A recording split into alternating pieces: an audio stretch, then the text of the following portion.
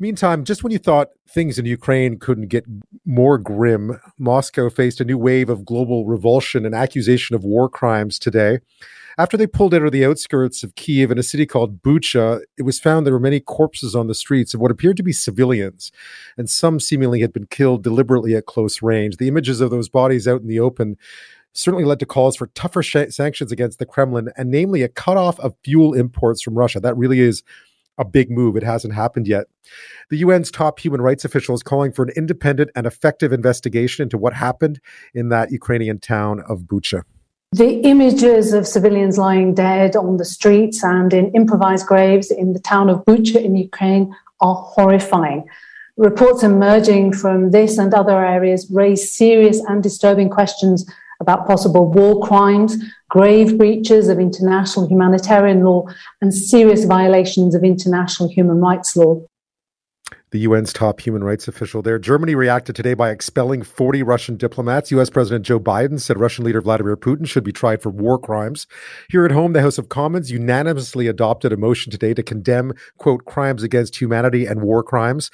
Foreign Affairs Minister Melanie Joly is in Finland. She was condemning the Russian attacks today as abhorrent and senseless and says new Canadian sanctions are coming against Russia as a result.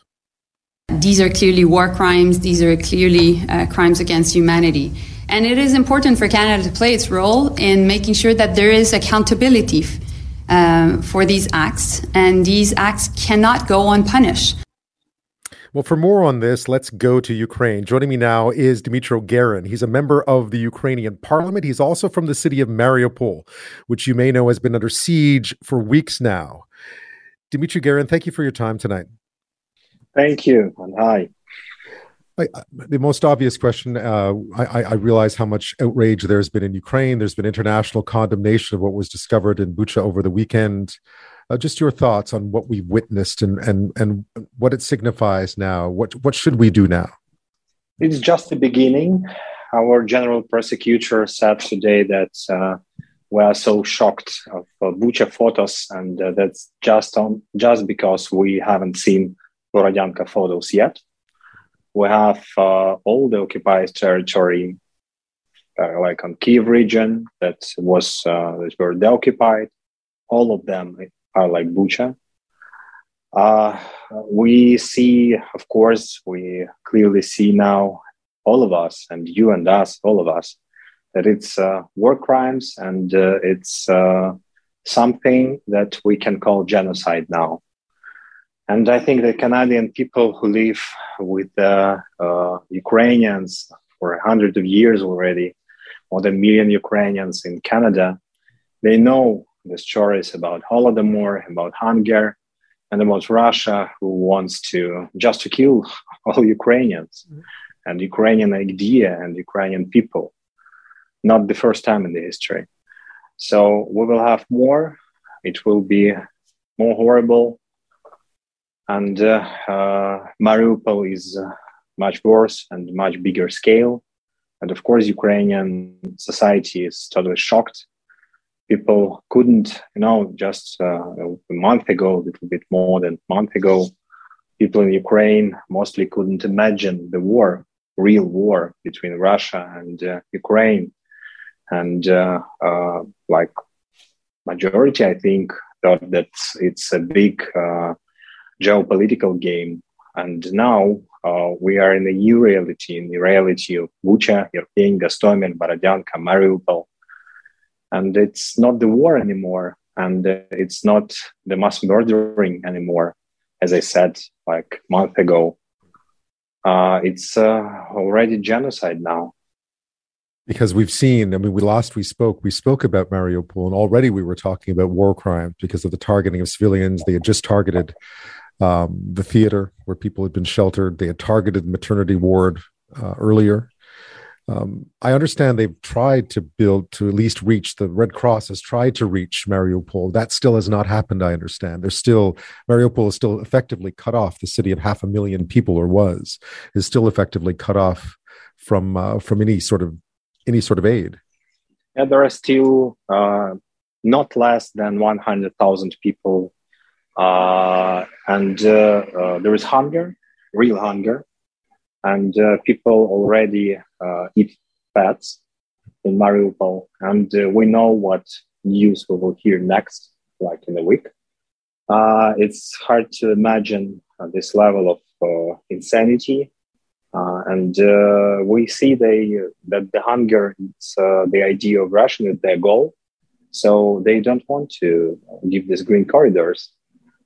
From the first day, they said they will open them, and they are shelling. On the first day when they said we're opening, beginning of March, we're opening green corridors, they shout the points of where people gather it to these buses.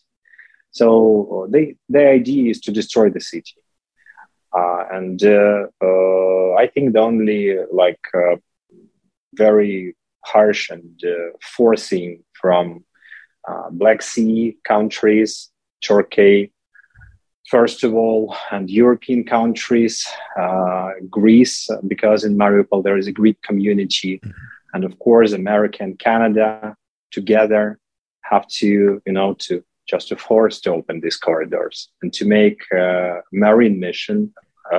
sea mission, not marine, sea mission, ships to Berdyansk port, and because Mariupol port is heavily mined, and get people from Mariupol through this Berdyansk port. I guess, Dmytro, what you're saying is that we've reached a point now where, even though for those of us sitting here have watched a war evolve over 40 days now, what we've seen in Bucha to some extent changes things in Ukraine a bit. It changes the idea of what's at stake here even further. This is a fight for survival. This is a fight for survival. And yesterday, on the state news agency in Russia, they had a program article that all the Ukrainian nation is Nazis. That's white population is Nazi population. And we all, I think, understand what does this mean. And we all understand that the state standards for mass graves that Russia approved a month before the beginning of the war, in January. Now we understand that these standards, they needed them not for their soldiers, but for Ukrainians. We've seen Russian forces withdraw from the Kyiv area, which is one of the reasons, obviously, we're uncovering these horrific scenes in places like Bucha, which is just a tiny suburb compared to a place like Mariupol, which is a relatively large city. What do you think is happening now? What happens to this fight now? Do you know the East? You know Donbass. Do you think the Russians are really moving back across to try Donbass again, or is this all just a start? Yeah, that's what's happening. Yeah, that's what's happening. They're regrouping, and they want to make operation, to enforce operation on the Donbass, and to start a new fight there, enforcing their position, enforcing their troops. And given what we've seen already in places like Bucha, the level of violence we'll potentially witness in the east and on the coast might be worse than what we've already seen.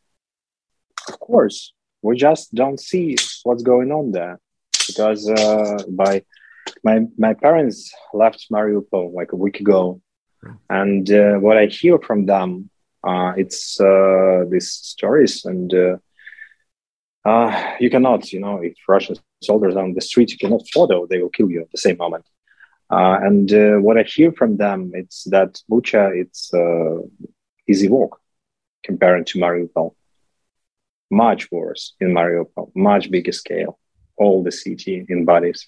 I'm speaking with Dmytro Gurin. He's a member of the Ukrainian parliament. He is from Mariupol. His parents, I'm very happy to hear you. Last we spoke, you hadn't talked to your parents in a few days. So I'm very happy to hear that your parents are okay and they're out. After this, we'll talk a bit more about Mariupol itself, what's happened there, and also what the West needs to do to provide Ukraine with what it needs to defend itself. That's after this. I'm back with Dmytro Gurin. He's a member of the Ukrainian parliament. He's originally from the city of Mariupol. His parents were there until recently, having managed to get out. Dmytro, it's great to hear. That they've made it out, but what have they told you about what it was like in that city for the several weeks that they were there while it was under bombardment? It was a day, day by day life in very medieval conditions. They didn't have below zero temperatures, no any communications, gas, water, electricity. They used water from radiator system. Of course, no heating. They melt snow to have a water.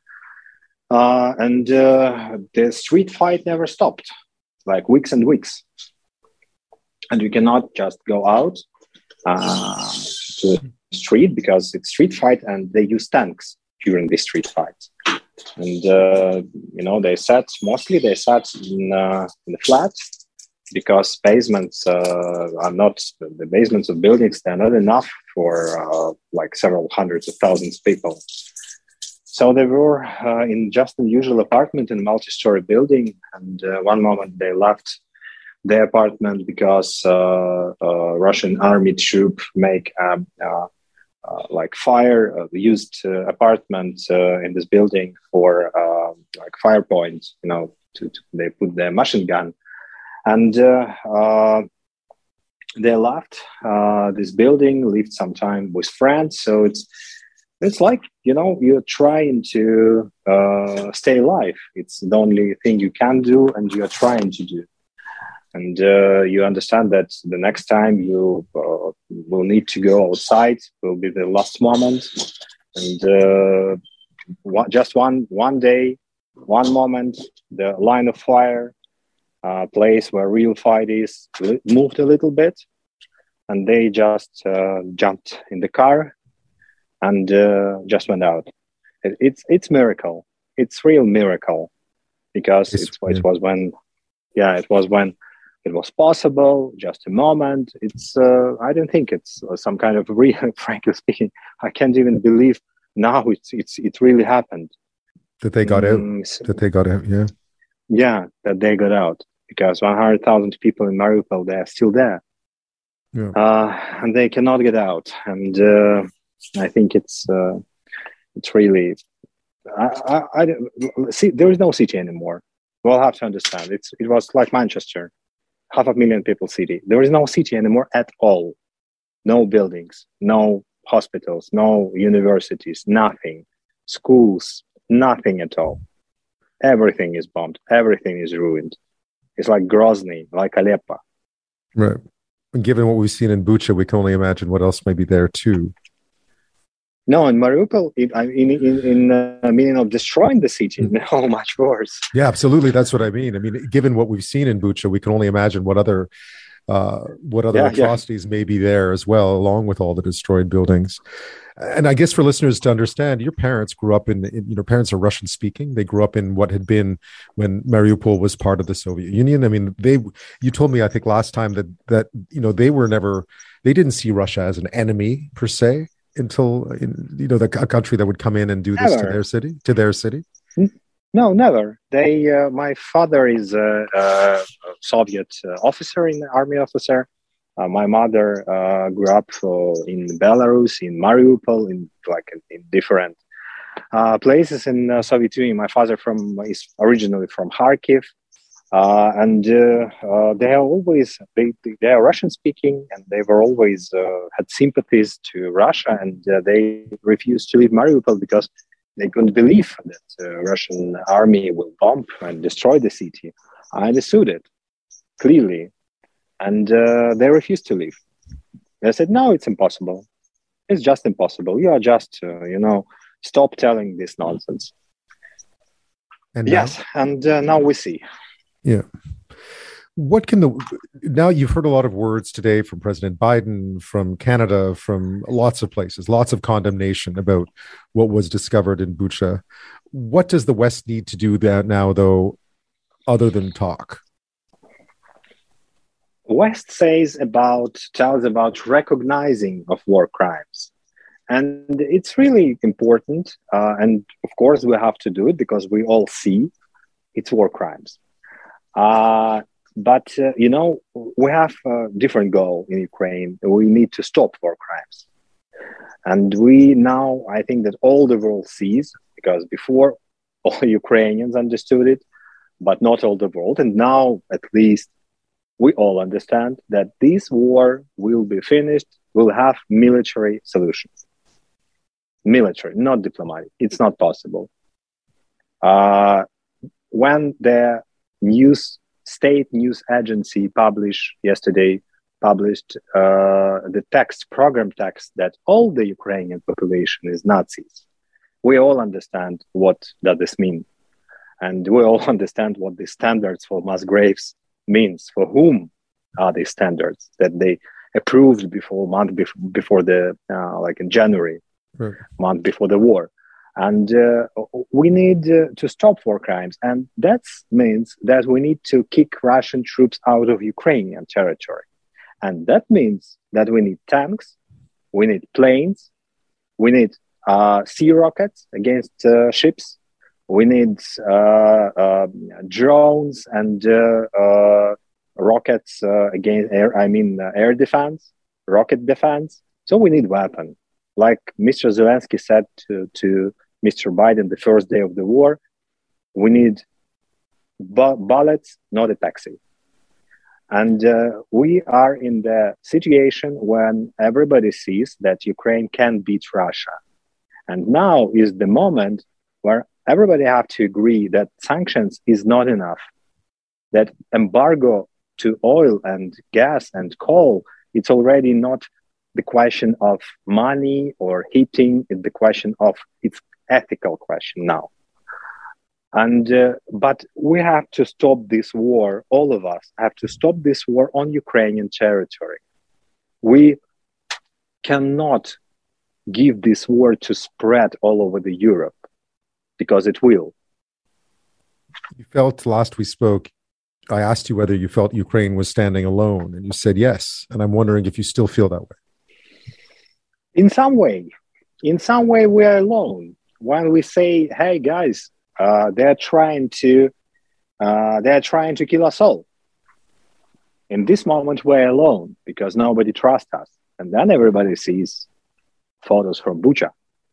And when we say, hey, we need more heavy weapon to kick Russian troops out from Ukraine. And everybody says, no, it will escalate situation. Sorry, where more? What escalation are we talking about? It's not even a mass murder. It's Srebrenica now. So where is the line of this escalation? Nuclear weapon? Oh, I think Russia will use nuclear weapon on Mariupol, because how other way they will hide what they did. No, everybody now to understand where is the line. Dmytro Gurin, as always, thank you for your time. I'm very happy to hear that your parents made it out of Mariupol safe. And I look forward to speaking to you again. Thank you. You're always welcome.